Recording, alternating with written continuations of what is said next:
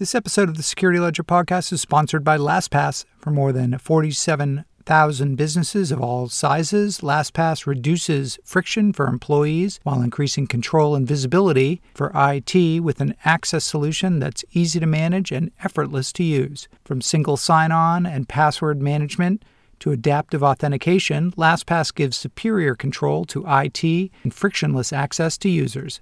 Check it out at lastpass.com.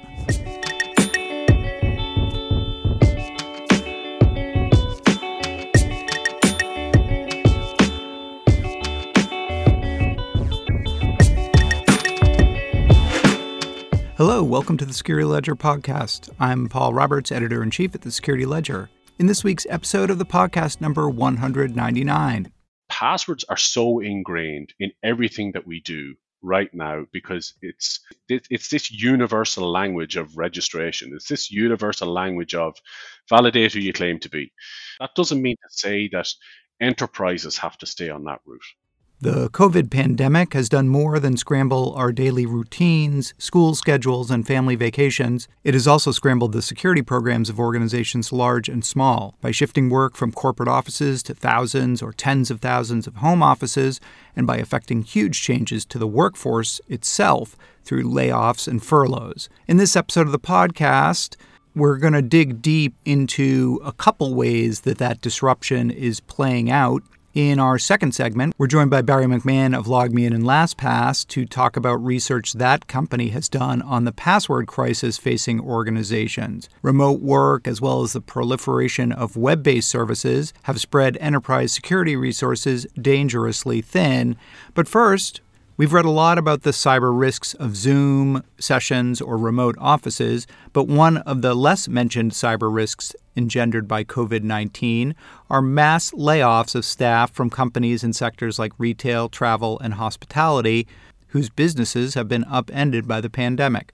Millions of Americans have lost their jobs since the onset of 2020, and if data compiled by our next guest is to be believed, many of those departing workers are taking company data and intellectual property with them out the door. Shareth Ben is the executive director of field engineering at the company Insecurity. Ben notes that evolving technologies like machine learning and artificial intelligence are making it easier to spot patterns of behavior that correlate with data theft.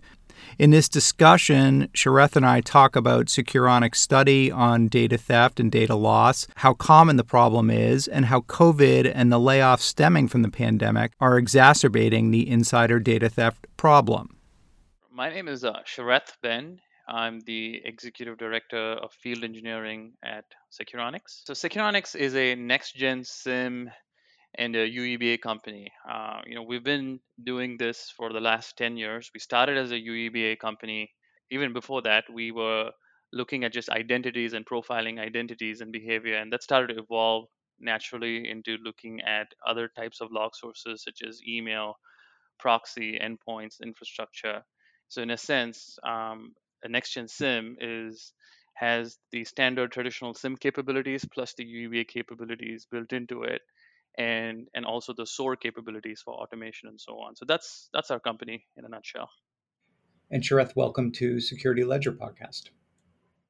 Thank you, and happy to be here. So we're talking to you because we're digging deep on the problem of insider threats, and in particular, the risk that employees pose, in that period where they may have decided to move on to another job or are leaving or, God forbid, getting fired for some reason.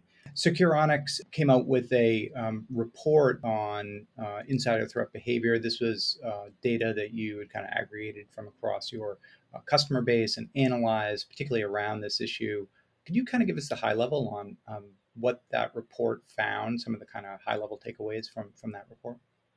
Yeah, so let me start by answering that question. What we've observed is that most often when an employee leaves a company, they end up taking some data with them, right? I think it is just human tendency to do so because the employee feels a sense of entitlement or ownership, especially if that particular artifact or document is something they worked on. So this has always been a problem.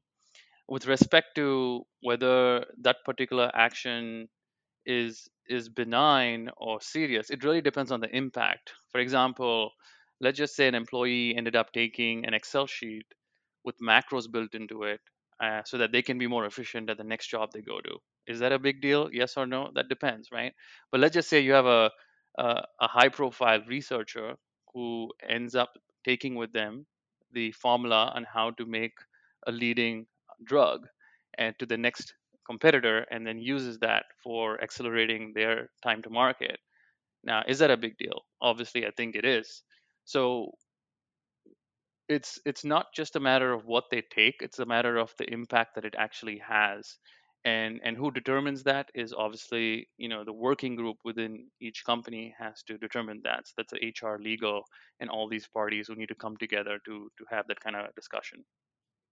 And I think your report found something close to like 30% of the data exfiltration, data leak issues were in the pharmaceuticals industry, that it was very highly represented there. I guess that could just kind of reflect Securonics' customer base, but that would tend to suggest that some of this activity is not inadvertent or harmless. That there's actually high value IP that is That's being right. Yeah, the targeted. reason why you're seeing more cases from pharmaceutical companies and financial companies is only because they're looking.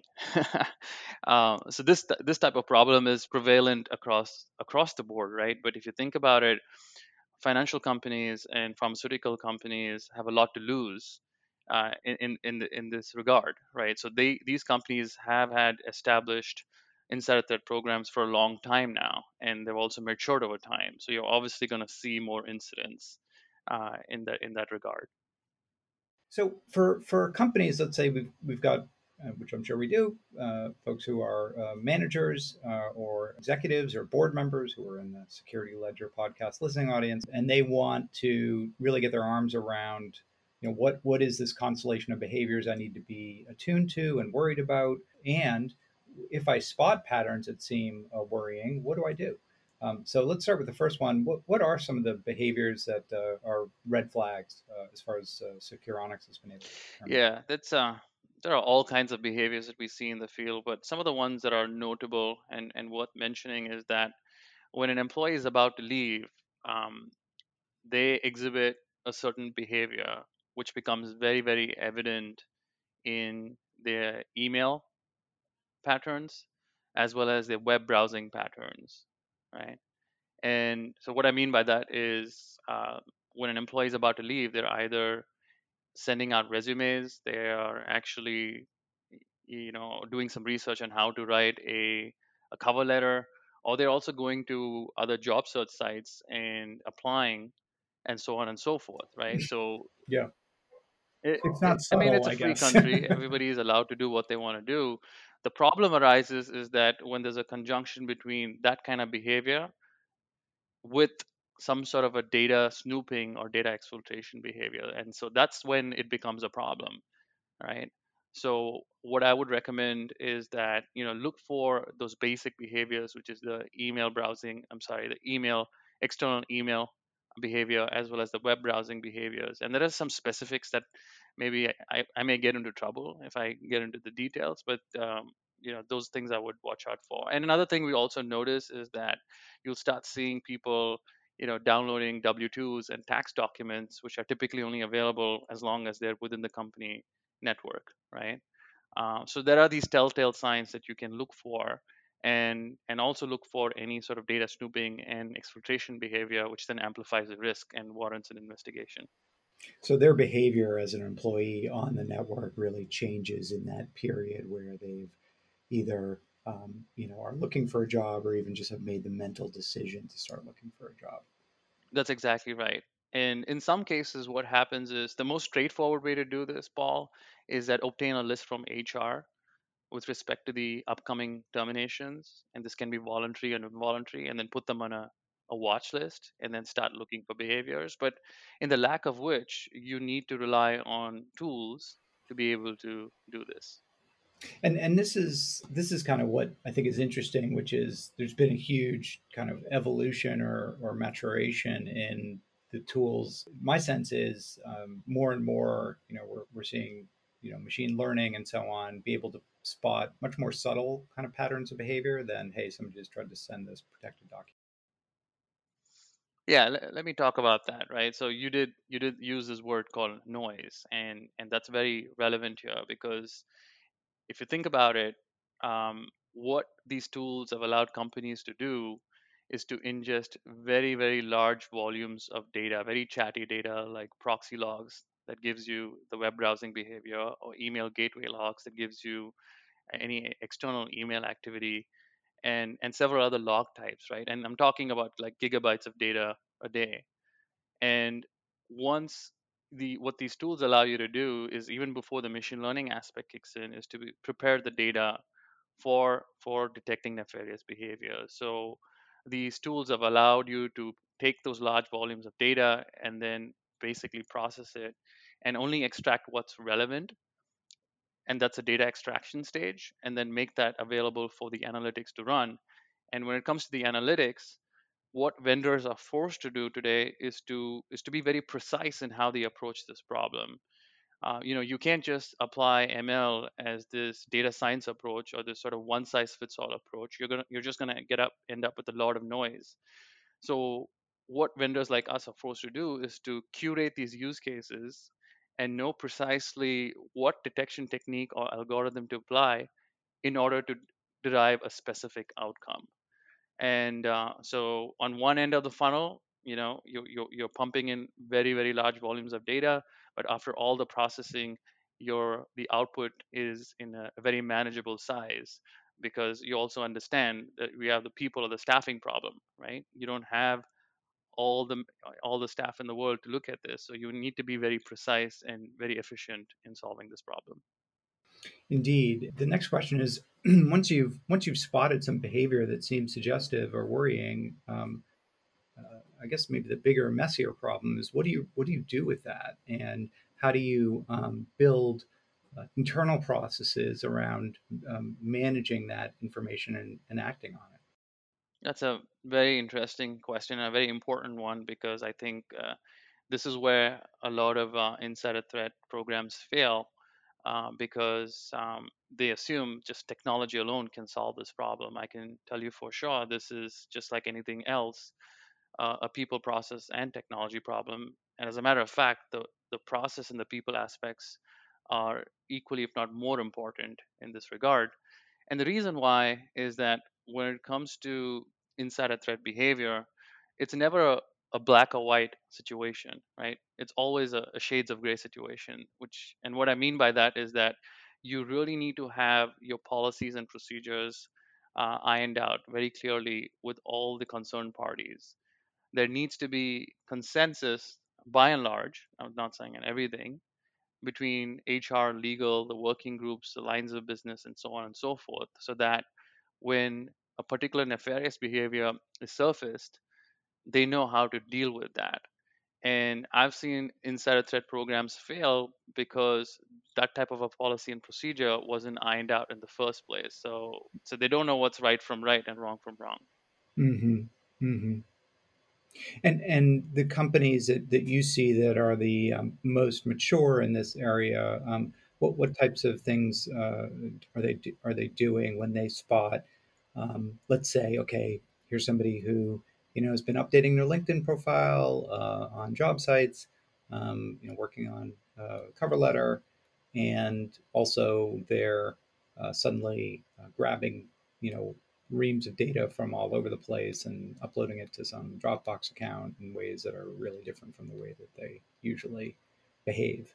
Um, what are the most mature companies doing in that type of situation?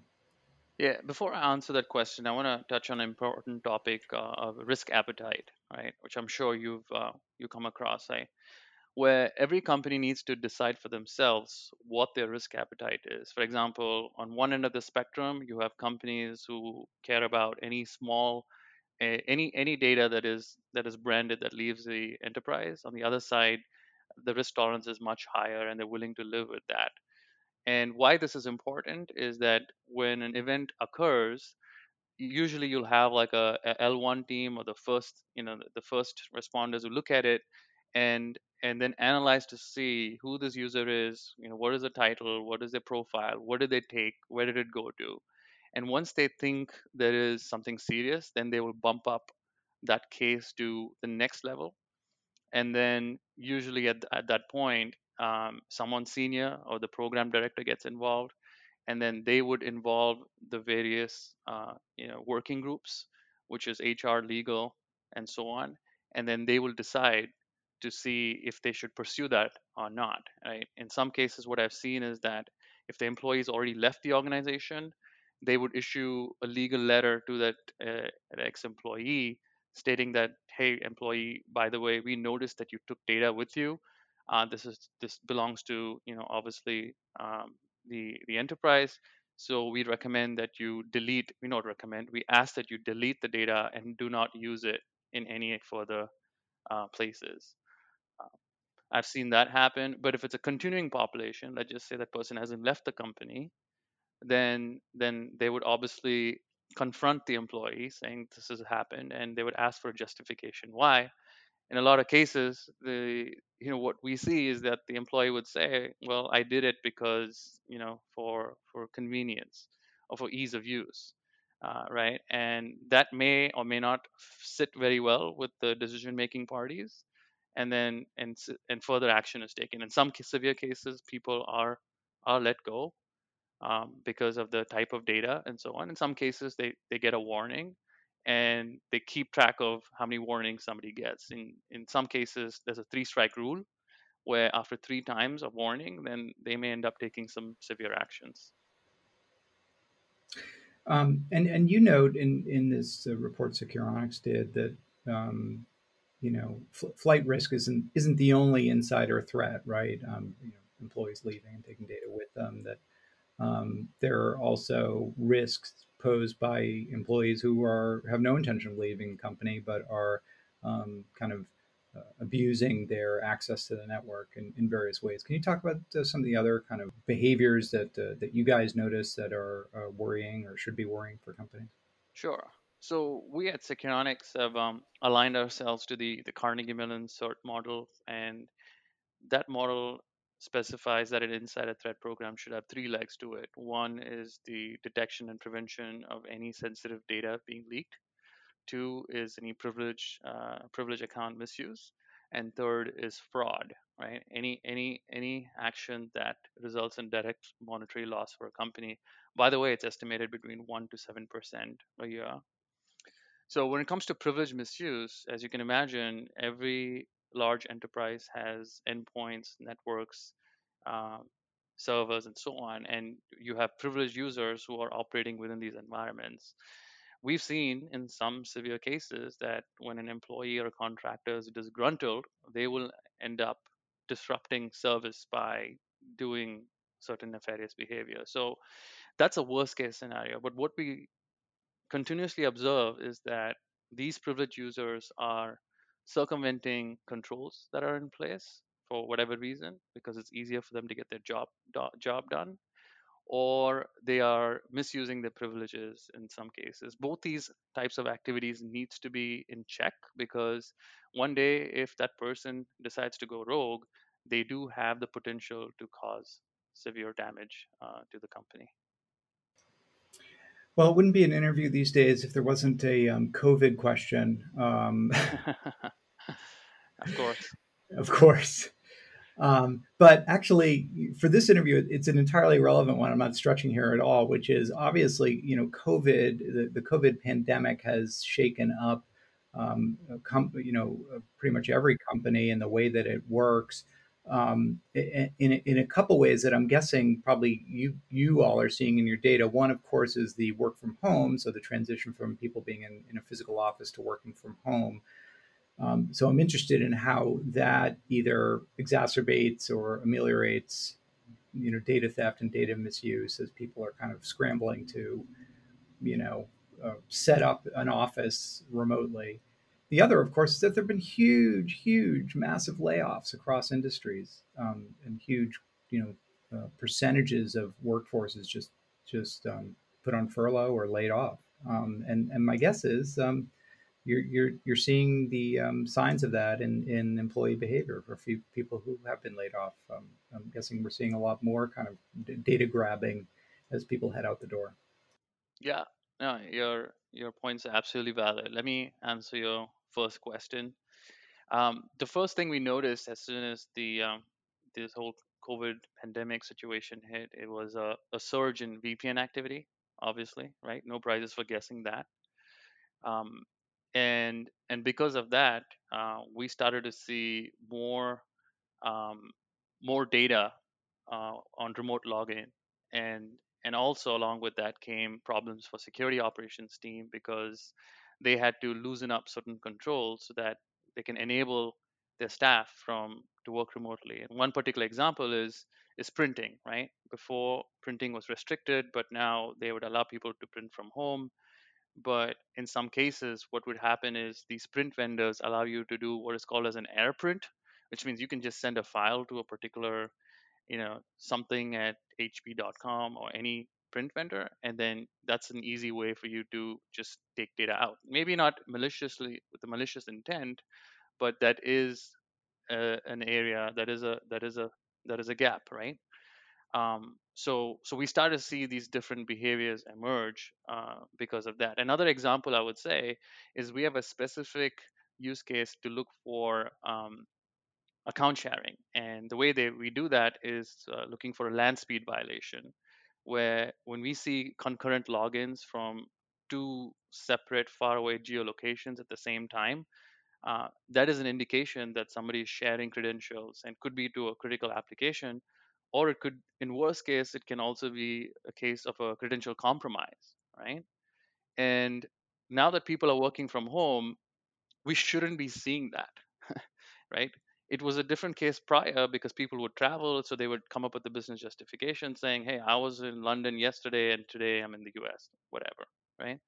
But now people are stuck to their homes, and anytime we saw something like that, it wasn't a false positive; it was a true positive. So we started to see different behaviors emerge with the whole COVID situation, just to name a few. Obviously, when it So hit the that cyber that side, indicator actually became higher fidelity in the context of work from home.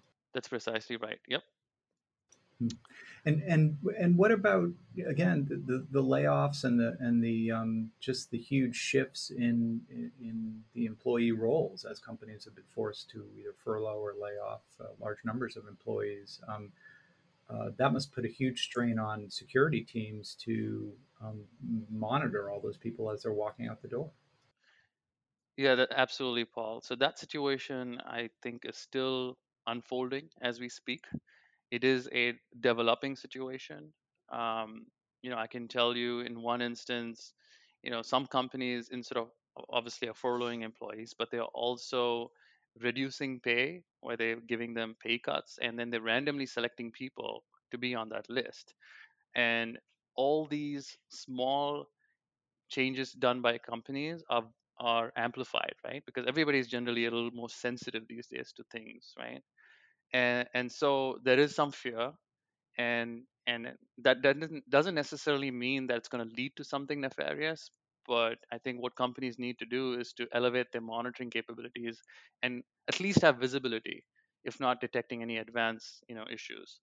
So that's something that we recommend, and we're going to continue to see how that unfolds. Okay, so if folks are listening and they're, maybe they're not as on top of their employee behavior monitoring, insider threat monitoring as they should be, how can they get started here? Sounds like a monumental task.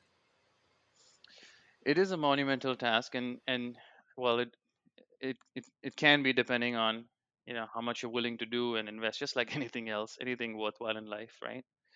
um, what I can say for sure is the companies who have been investing in this over the period of time before this thing pandemic hit are in a much better position today because they kind of have the 101 stuff already covered, right? So it's important for companies to at least gain visibility into what is happening within inside your network, and especially if you're using the cloud for any platform or infrastructure as a service, you need to have visibility to see where your data is moving. So that's number one, I would say, right?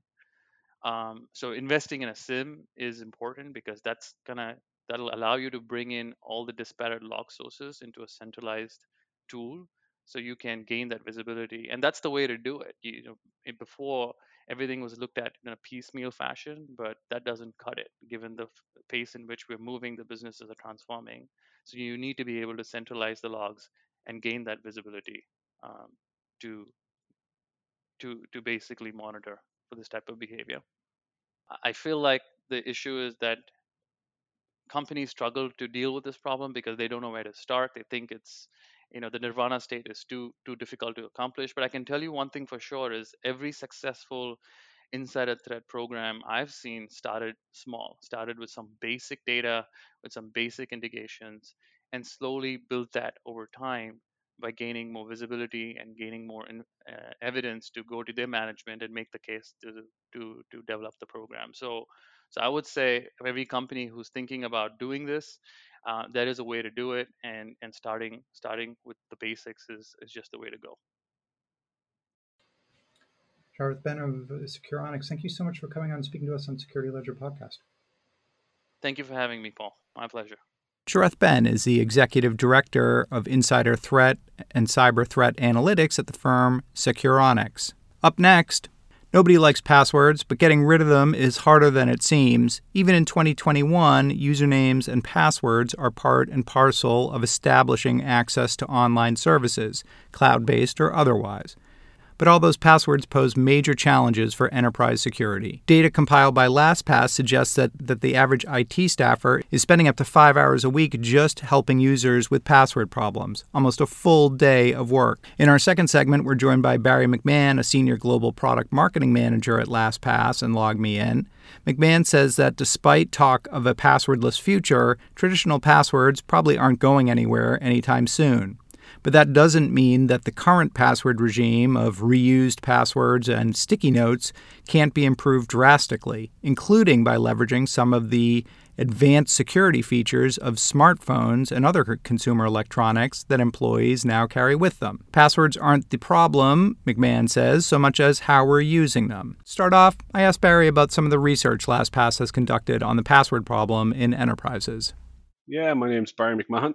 I work at LogMeIn, where my main focus is on our identity offering called LastPass. For those of you that don't know LastPass, LastPass is a consumer product and a business product as well. Then we also have a single sign-on, so SSO, and we also have multi-factor authentication, MFA, which blends together with our password management capability and offers enterprises our identity suite. So at the core of this is identity and authentication, and those are big topics these days. At the core of that is, of course, the password, which has been our go-to authentication technology for whatever it is, 60 years. Kind of maybe outlived its usefulness, or certainly a friction point for companies these days, both the number, the quantity of passwords, and of course their security. And you've done some research on this LastPass the last couple years. On password use. Talk a little bit about what you discovered. Let me just say something right at the very top of this. Passwords are a pain. Yeah. You know, hands up. I'm not here to evangelize the use of passwords in any way, shape, or form. Yeah. You're not going to get much argument on that. I'm not going to get any argument on that. But where I do get a bit of argument back is that I don't see the problem with the concept of passwords. The problem is how we use passwords. Passwords are supposed to be unique. They're supposed to be something only we know, and you're only supposed to use them for one access at a time, if you like, or to get into a particular application.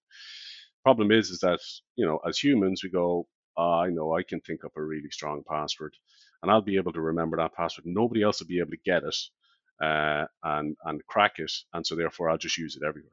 And that's really the problem with passwords, right? It's how we use passwords. What we were looking at was, well, how do we get people from using passwords to a passwordless environment, right? And that might kind of seem a little bit counterintuitive because we provide probably the best known password manager on the planet, LastPass. Yeah. But the reality is that you're trying to put yourself out of business, Barry. Well, you'd kind of think that, wouldn't you? But no, like the reality is that it's about the user experience at the end of the day. Like, we hear fantastic feedback all the time about how easy it is to use our password manager, right? Well, one of the things we're thinking of, well, if it's that easy to use our password manager, why not make it even easier and reduce the number of passwords that people have to have?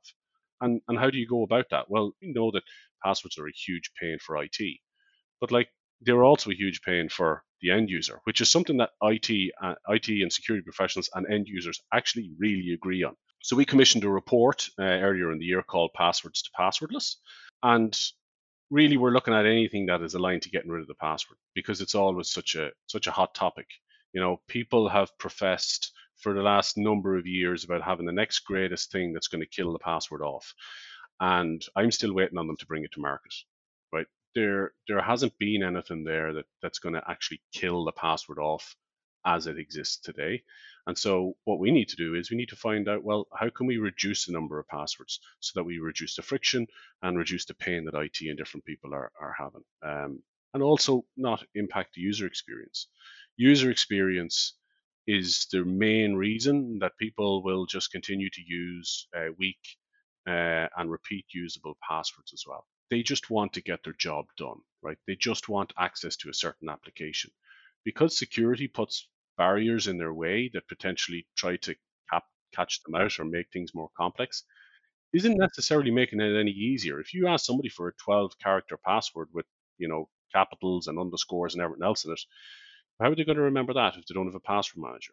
Well, Right. they're going to write it on the post-it note, right? So it's they're just substituting one thing for the other. And so what we did was we partnered with a research company called Vance and Bourne. We reached out to over 750 IT and security professionals, and they were from across a wide range of sectors, private and public, and across the US, UK, France, Germany, Australia, Singapore, and so on. And this was kind of a follow up, if you like, or a second element to research that we conducted in 2019, which was for one of our other publications, which was called "The Guide to Modern Identity." So there's a couple of similarities we've drawn between the two. And one of the things you discovered is that for IT folk working within organizations, managing passwords on behalf of their user base is taking up a fairly astonishing amount of their work each week.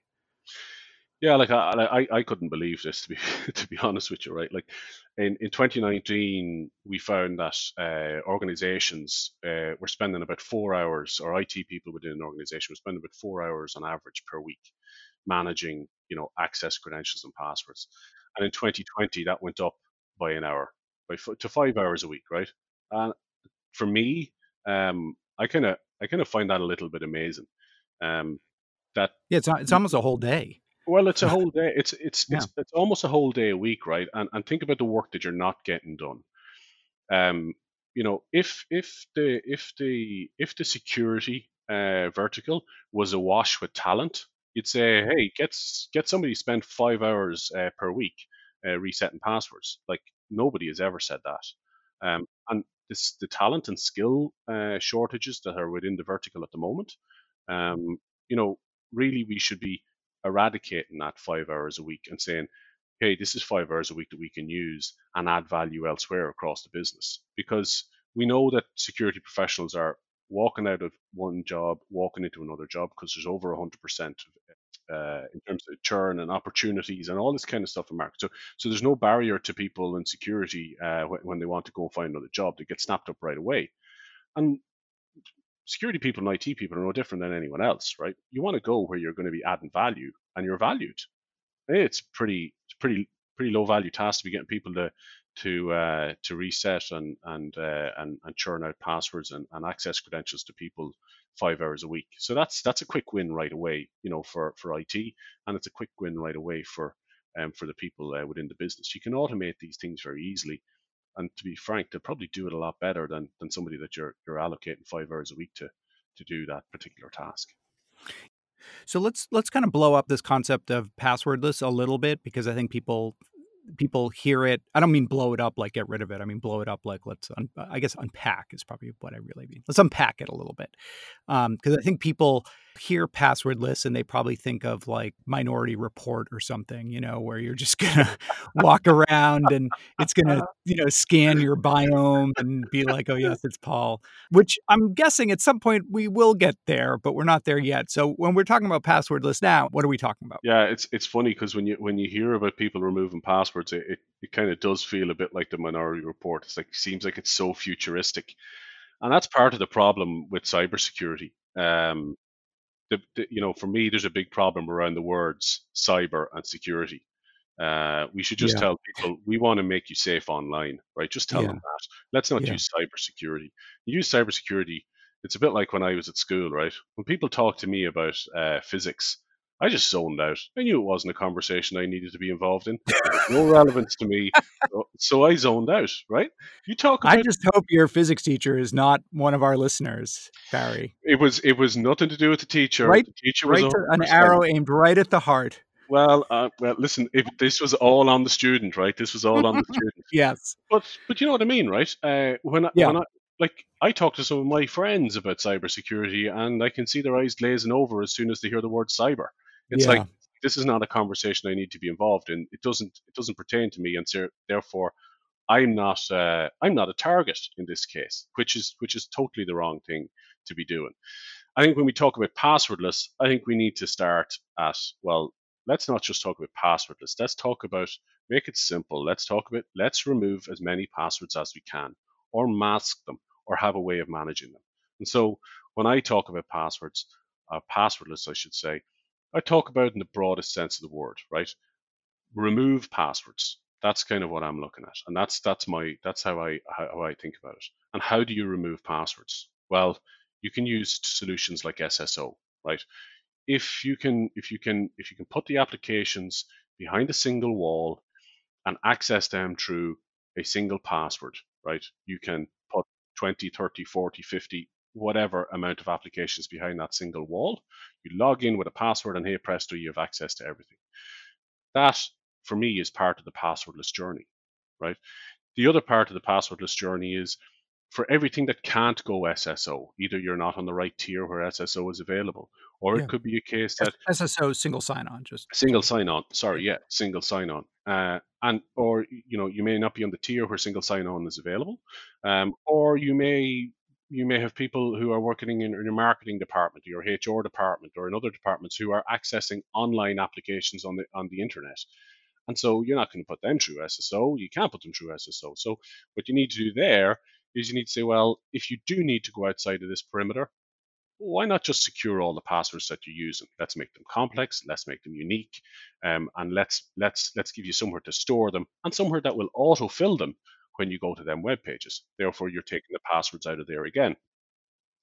I should also then add, it's also important then to validate who's getting access.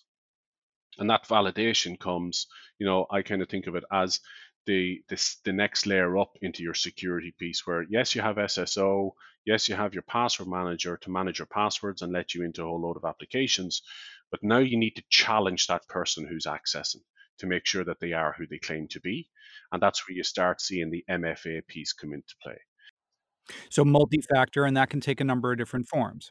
That can take a number of different forms. And this is where the whole complexity and futuristic piece around passwordless starts to come in, right? Because you can be challenged in a number of different ways. You can be challenged by push notification, accept and approve this access, right? Or you can be, to the other end of the spectrum, you can be challenged by biometric prompt, all right? You know, claim, validate that this claim is correct. And so maybe you might use your facial recognition, depending on what mobile device you're using, or you might use your fingerprint or whatever else, based on that. And so, that's kind of going, if you like, from one end of the That's where the spectrum. Minority Report stuff comes in. That's kind of where the Minority Report stuff comes in. The reality is that, when I explain to people that, you do know that your MFA piece is pretty much just as, it's the same way as you'd unlock your phone if your phone's capable of a biometric fingerprint or facial recognition. And they go, oh, really? You go, yeah, that's how easy it is.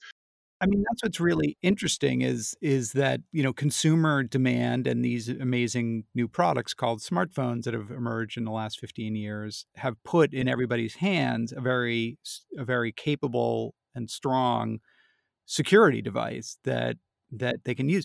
And yet, what's really interesting is, many organizations still yet are not leveraging that to improve their own access security. And I think we're seeing that, and the evidence of that in the news stories now about the Russian hacks on U.S. government agencies, high security agencies, many of which have relied on the theft and reuse of credentials to, move laterally, and not only within the government networks but also out to federated networks, cloud-based applications and so on.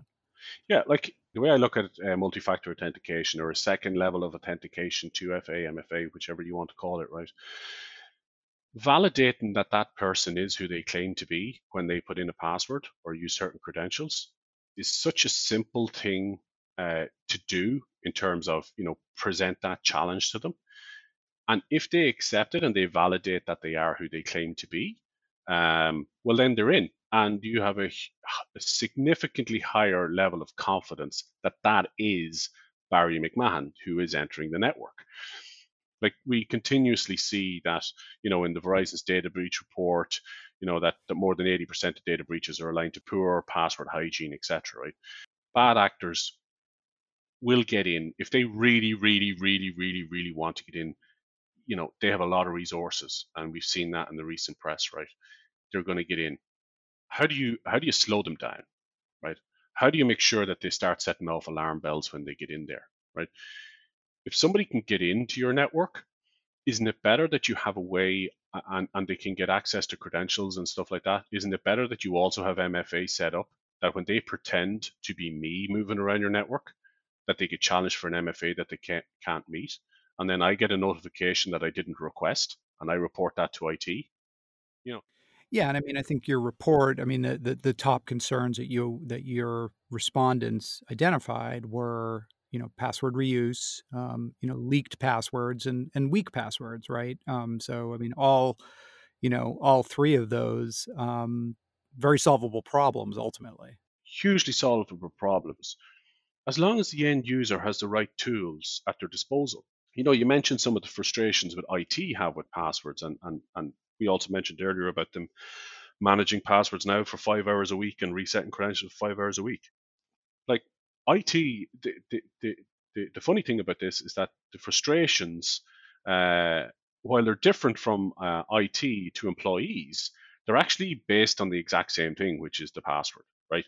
IT have frustrations around password reuse, password weakness, and then by association, the leaking of company data, right? And then employees are just as annoyed and frustrated with having to change passwords regularly, with remembering multiple passwords and trying to remember long and complex passwords, which, let's be honest, without the right tools at the disposal, end up on the post-it note under the keyboard or stuck on Sure. the screen, right?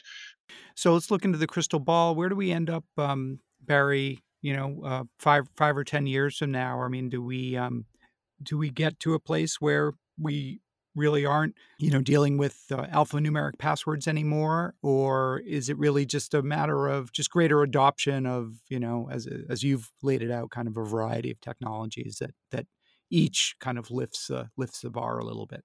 Well, Paul, if I told you that and it came true, well then you'd be a richer man than me because you'd remember that I said it. So what's in the immediate future? Well, of the people we surveyed, right, 92% believe that passwordless authentication is in their organization's future, and they use future in inverted commas, right? But 85% say passwords are not going away completely, and 85% believe there will be a combination of passwordless and password management in their future, right? And so, like, Mhm. that's kind of like saying, well, yeah, we're going to keep passwords and we're going to move to passwordless, and it kind of is the truth, right? Passwords are so ingrained in everything that we do right now because it's such a common practice everywhere in the world, right? You know, Nearly every website you go on to, if you want to register, what's the two things they're going to ask you for? A username and a password. So it's this universal language of registration. It's this universal language of validate who you claim to be. That doesn't mean to say that enterprises have to stay on that route. All right. So into the future, what are we seeing organizations setting themselves up for? Yeah. And so how do you make sure that whoever's accessing, is doing it in the right manner? And so that's managing the passwords. you would then evolve to removing the passwords for all the same reasons that I said in the past. There will be passwordless in the future, but there's also going to be some tech debt there that organizations will have deployed that just won't be able to go passwordless in whatever shape or form that really takes. Everybody was supposed to go to the cloud by now, right? And there's organizations that it doesn't make sense for them to go to the cloud based on previous investments. Applications they have just won't run on the cloud. Things just don't perform the way they expect them to perform in the cloud, etc., etc., etc. And so, looking down the line 10 to 15 years time, I think on one hand you're going to see a lot more passwords from the consumer side of things. From the enterprise side of things, I think you're going to see a lot less passwords, but I think the passwords that you will see will be extremely valuable and will need to be protected really well. And how the enterprise is going to get there, there's two ways they're going to get there. One is by focus on the end user and user experience, and two is by awareness and security training. Can't throw stuff over the wall anymore and hope that people are going to use it. Barry McMahon of LogMeIn and LastPass, thank you so much for coming on and speaking to us on the Security Ledger podcast. Pleasure, Paul. Can't wait till we catch up again. Barry McMahon is a senior global product marketing manager at LastPass and LogMeIn. He was here talking to us about research LastPass has done on password use in organizations.